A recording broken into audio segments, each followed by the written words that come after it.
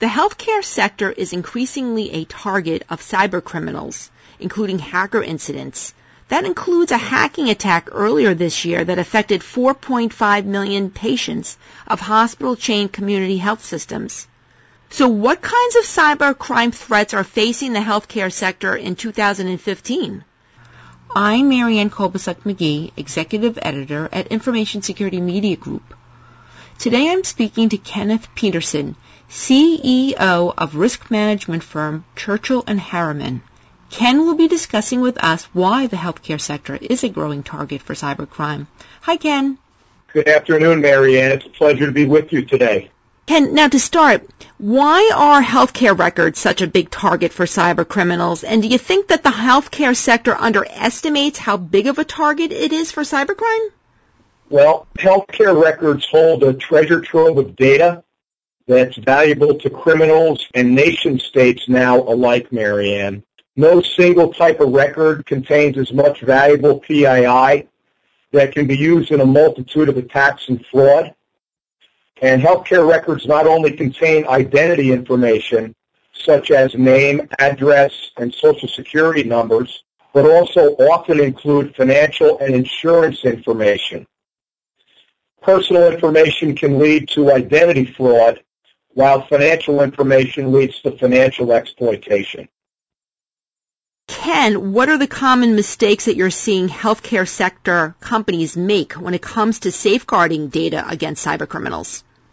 The most common mistake that we still see and have seen all along, Marianne, is that entities are approaching their information security programs with a compliance mindset, whereby with the ever-changing threat landscape as it is, they should be approaching it from a risk management perspective. So what in particular do you see them overlooking? What I see a lot of entities overlooking is third-party risk, Marianne. And we can go back to the Target breach earlier in 2014, where it's now reported that the bad guys basically infiltrated Target through a third party, which was an HVAC vendor to Target. So unless you shore up your information security program through the third-party risk element of that program, you're missing the boat. Now, typically when you start evaluating third parties within the healthcare sector, business associates, what sorts of big mistakes are they making that could leave the data for covered entities vulnerable? The big mistakes that we're seeing, Marianne, are two. One is that the right people are not at the table at the outset of the assessment process, both on the customer side and on the vendor side, so that from the very outset, the assessment is not set up for success, but at best set up for partial success. The other element, the second element that we see is that repeatable and auditable tools are not being employed so that companies can effectively be managing their critical vendors. So now when it comes to cyber threats in the healthcare sector, who is a bigger threat? Is it the external actors, hackers, outside cybercriminals, or is it the insiders, and why? Well, I believe that it's a combination of the two, but if I had to pick one that is a larger threat from a malicious perspective, I would pick the outside entity. Now we have an advent of nation-states getting involved in hacking. And what they are doing is they are then cherry-picking the information that they do secure through this malicious behavior and using that information to further phish.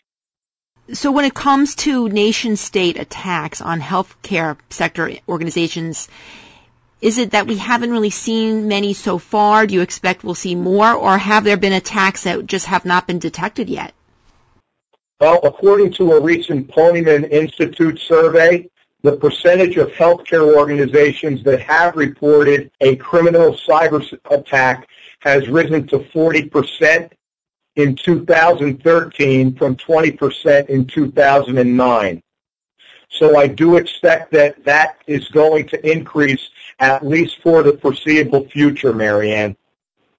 Looking ahead to 2015, what sorts of cybersecurity trends, cyber threat trends do you think that the healthcare sector will see, and what should they be preparing for?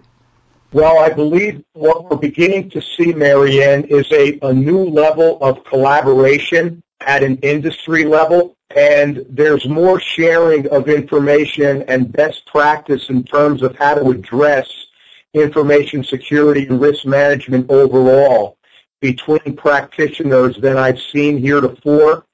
I think if we go back to the 1980s, the 1990s, and even the aughts, Marianne, I think we can agree that we in the healthcare industry, and I consider myself to be a practitioner in the healthcare industry, we've not collaborated so well. The revenues of the industry players have been such that collaboration has not been something that we've needed to do, and so we have not done it.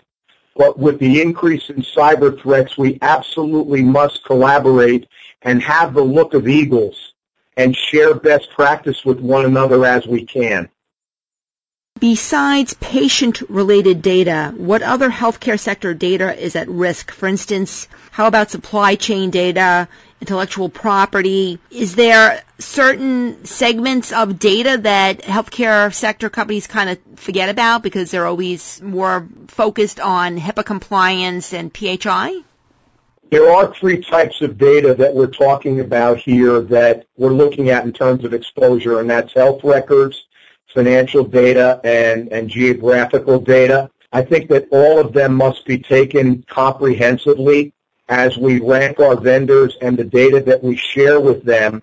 And those vendors that we share any of that information with must be categorized as critical, and we must assess them with that in mind. And going back to cyber crimes, what particular sorts of crimes must healthcare organizations be better safeguarding against? What sort of data is most attractive, do you think, to the cyber criminals right now? Well, I think that the two that I would offer out, Marianne, are financial data and identification data. Social Security numbers are the single most valuable data that the hackers are after. And so what individual entities must do is lay in a new increased layer of mitigating controls that help preclude the hackers from getting in. And if indeed an entity lays in that layer of control, the hackers get frustrated after a while and they will move on to the next target. And when it comes to that layer of controls, what specific things should these organizations be looking at? Well, they really have to take a look at their entire control set, Marianne, and make sure that the data that they classify as restricted or high or confidential, that proper levels of controls are put against protecting that data. And that's where to found your program. To sum up everything, if there was one little piece of advice that you would give the healthcare sector about what they can do to better protect themselves in 2015 from emerging cyber threats, what would that one thing be? Well, I think that what I would look at, Marianne, is elements of the Shared Assessments Program. The Shared Assessments Program is made up of a number of different publicly traded companies, assessment firms, and the Big Four auditing firms. There are tools that the Shared Assessments Program offers that help organizations manage risk. And in the healthcare space alone, we have entities such as CVS Caremark and Aetna, and this is in the public domain, Marianne. We have CVS and Aetna that are members of the Shared Assessments Program that utilize these tools and use them to help them manage enterprise risk and specifically third-party risk. So I would urge everyone to take a look at the applicability of those tools for their own benefit. Thanks, Ken. I've been speaking to Ken Peterson, CEO of Churchill & Harriman. I'm Marianne Kolbasuk-McGee of Information Security Media Group. Thanks for listening.